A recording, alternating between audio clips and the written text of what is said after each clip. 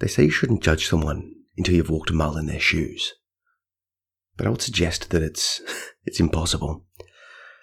It's impossible to be able to fully judge anyone else's situation, their actions. Now, yes, it becomes immediately obvious that there are certain things that people have done and will do that are, quote unquote, wrong. But for the vast majority of humanity and our decisions and the things we do, I would argue that we're in no place to really suggest anything, to judge in any way. Because the very thing that's doing the judging is itself a function of environment, a function of genetics. The way that I see the world right now is through my own eyes, as a function of my own experiences, both in the country I'm born in, the time that I'm born in, and the demographics of which I belong. My upbringing, my education, all of the things that have happened to me, that I've read or watched or consumed or done, that forms the basis of my understanding of the world. No one has lived that life. No other person other than me. So even if I assume I have a full grasp of my inner and outer worlds, which of course I don't, I'm still uniquely poised to view the world through my own opinion, through my own perspective, just as everyone else is. I know that if I was raised differently, if I had different experiences, I would view the world differently. Psychology, deep meditation backs this up. The impact of one's environment and the things they experience, particularly quite early on, tends to judge and impact and corrupt, depends on what words you want to say, how that person has and will experience their life. If someone looks at you ambiguously and you're not quite sure what they're feeling, what they're thinking, one person will assume one thing, whereas someone else will assume another thing. You can look at any of these experiments online, experiments about ambiguity, about questioning, about unique situations that pose questions that have no true answer. And people will give different responses. And they give different responses because they're different people. This sounds obvious, but there's some deep implications to this. It's easy to look at what people should or shouldn't do. But you're looking at it from your own perspective, through your own lens, whereas those people are looking at life through their lens. I guess it's an aspect of moral relativism. What's right for me and wrong for me seems like it should be globally applied, but were I raised differently, I would then be thinking differently. The thing doing the judging is itself a function of the society and times that it's been raised in. I myself have read and consumed a lot of books on religion and spirituality and philosophy and psychology, all of these different things. But if I was raised in a different time, in a different place, I wouldn't have access to those resources. Thus my ability to even comprehend this question, this line of reasoning, this idea of judging someone else, that we shouldn't judge them unless we've walked a mile in their shoes.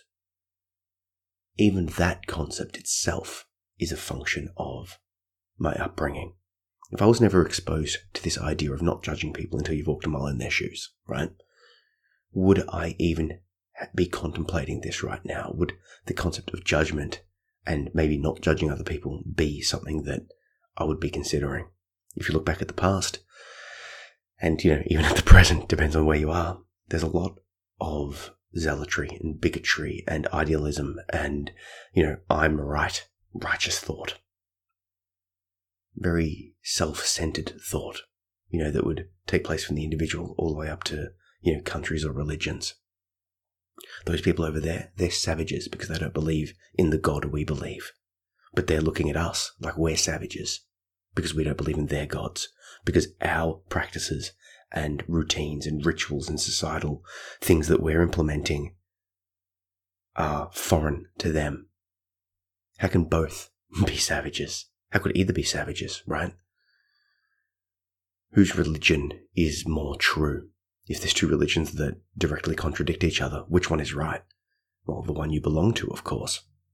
That's the correct one. That's the right one. And anyone that doesn't follow the moral tenets of that religion can be deemed immoral, can be deemed wrong, can be judged, right? They need to be saved. You see what I'm going for here? But of course, even you, even I, whoever it is that follows those tenets, follows that religion, will never quite make it up to be the true follower of that religion. A lot of people will have a deity that presents a moral guide, and that moral guide will say, act and do in a certain way. But of course, how we interpret those moral teachings, those religious teachings, are dependent on our upbringings. If you come from a certain place, you will look at the same text as other people in a different place and interpret it differently. Maybe you'll look and you'll consider your own aspect, your own morality, or your own subjective interpretation of your own morality and actions, and go, well, I'm not right, but I'm close. I'm striving to be a little bit better. People that are far more conservative than you, you'll judge them for being too conservative. People that are far more liberal than you, you'll judge them for being liberal. But once again, those liberal people are judging you as being far too conservative. And those people you view as conservative are viewing you as far too liberal. It's all a spectrum. It's all a sliding scale. How can I judge anyone when I haven't lived their life? And I never can.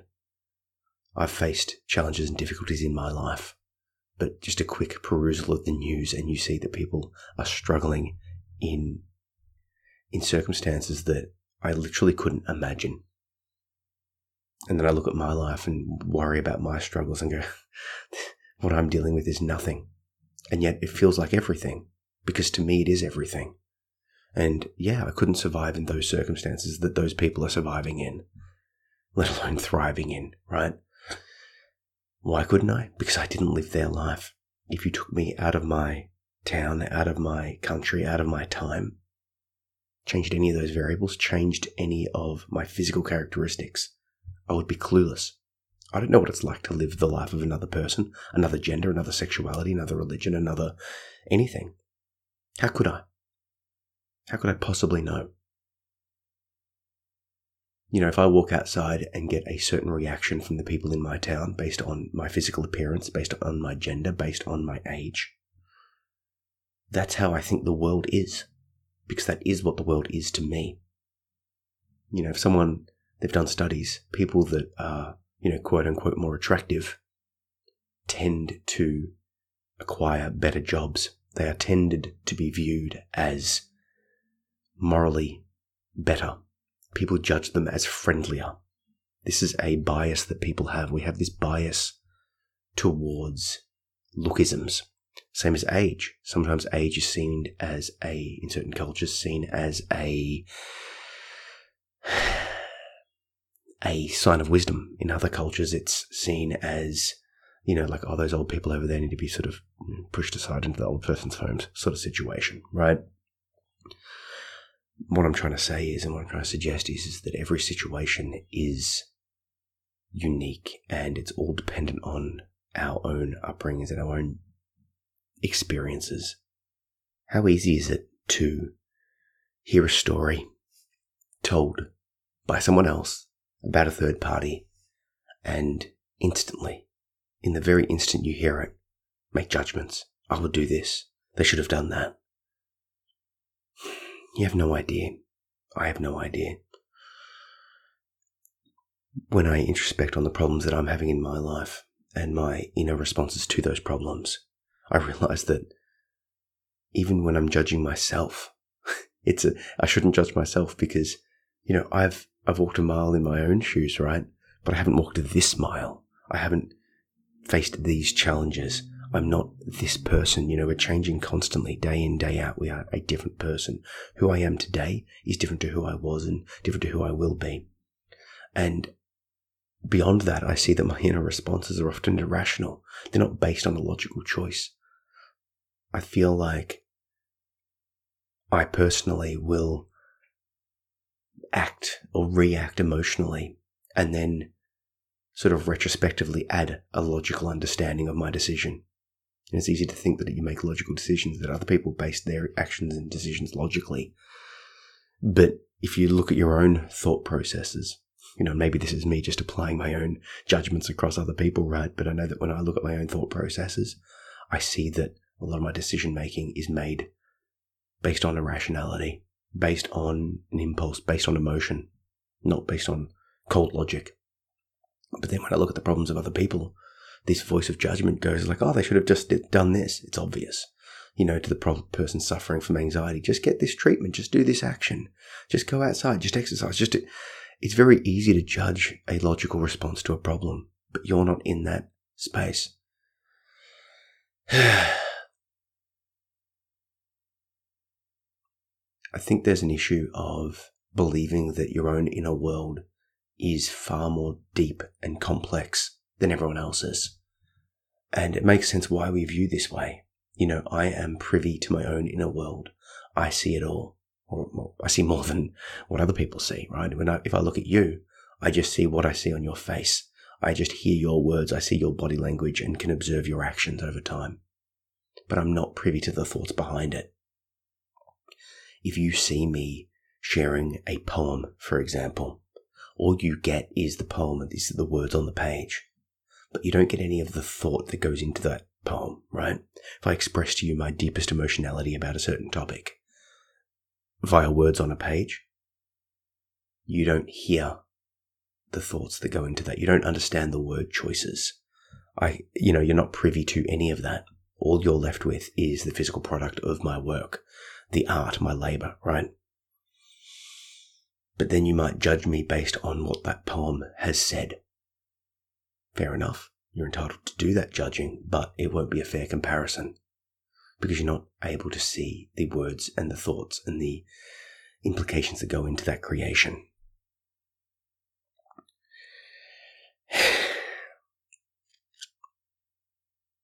I'm thinking of all of this and I'm wondering, how much wasted time and mental effort and energy have I spent judging people?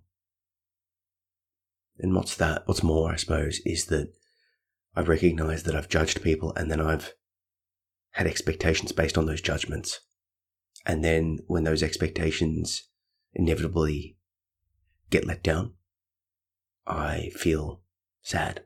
I feel betrayed. I feel a lack of trust or whatever. But the thing is those expectations are born of judgments, and those judgments are born of false information or a lack of full information. If I believe that someone should do X, Y, Z for me, or should just do something in general, I'm not in their minds. I'm not in their emotionality. All I can see is what I would do in that situation, right? So I'm judging them based on, just judging them. And it's not fair. It's not fair to them to, just live in my own world and be upset at them for doing or acting in a certain way that is an external perspective. But obviously this leads us to, I guess, a different problem here, is that the only way we can really get through life is by judging. If I've got a lived experience of certain things and a certain actions or places or people or events or, something happening causes good things to happen in my life or bad things to happen, if it's safe or if it's dangerous, surely there's a benefit of applying those judgments to learn. I mean, that's what we do. We are pattern-finding creatures. The classic example is if you hear a rustling in the bushes, you're going to judge that rustling as a tiger and go the other way, because to not judge it as dangerous would be to put yourself in danger, potentially. And you might be right 99% of the time, but that 1% of the time you are dead. So we are taught to learn to judge, to very quickly make our minds up to keep ourselves safe, because our minds are consuming a lot of energy, and to preserve ourselves over time we need to make snap judgments to survive. Makes sense. So how can we find that balance? This is a tough one, and I think that the best way is to introspect, to practice meditation, mindfulness, introspection, all of these things, and just trying to see the thought process that occur in my mind. What I'm suggesting here is just my ruminations on this topic. I realized that I myself act irrationally. I make decisions based on an emotion that pops up, not based on reality per se. And someone might be judging me based on my emotional responses.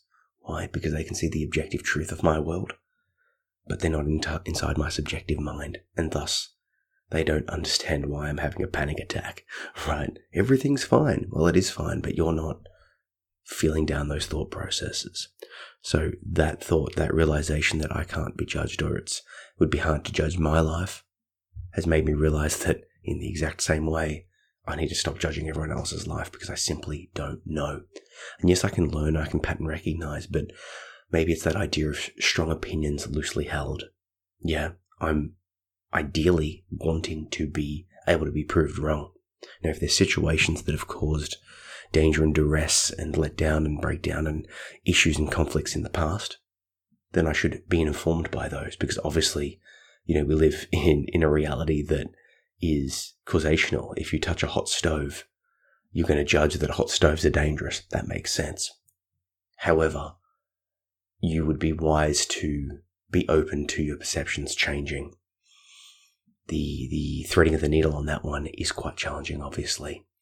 And I guess for me, my practice will be to recognize when I'm judging people offhand, to recognize when I'm judging situations offhand, to try and step back and detach and just realize that my judgments are just a function of my upbringing. It's not truth.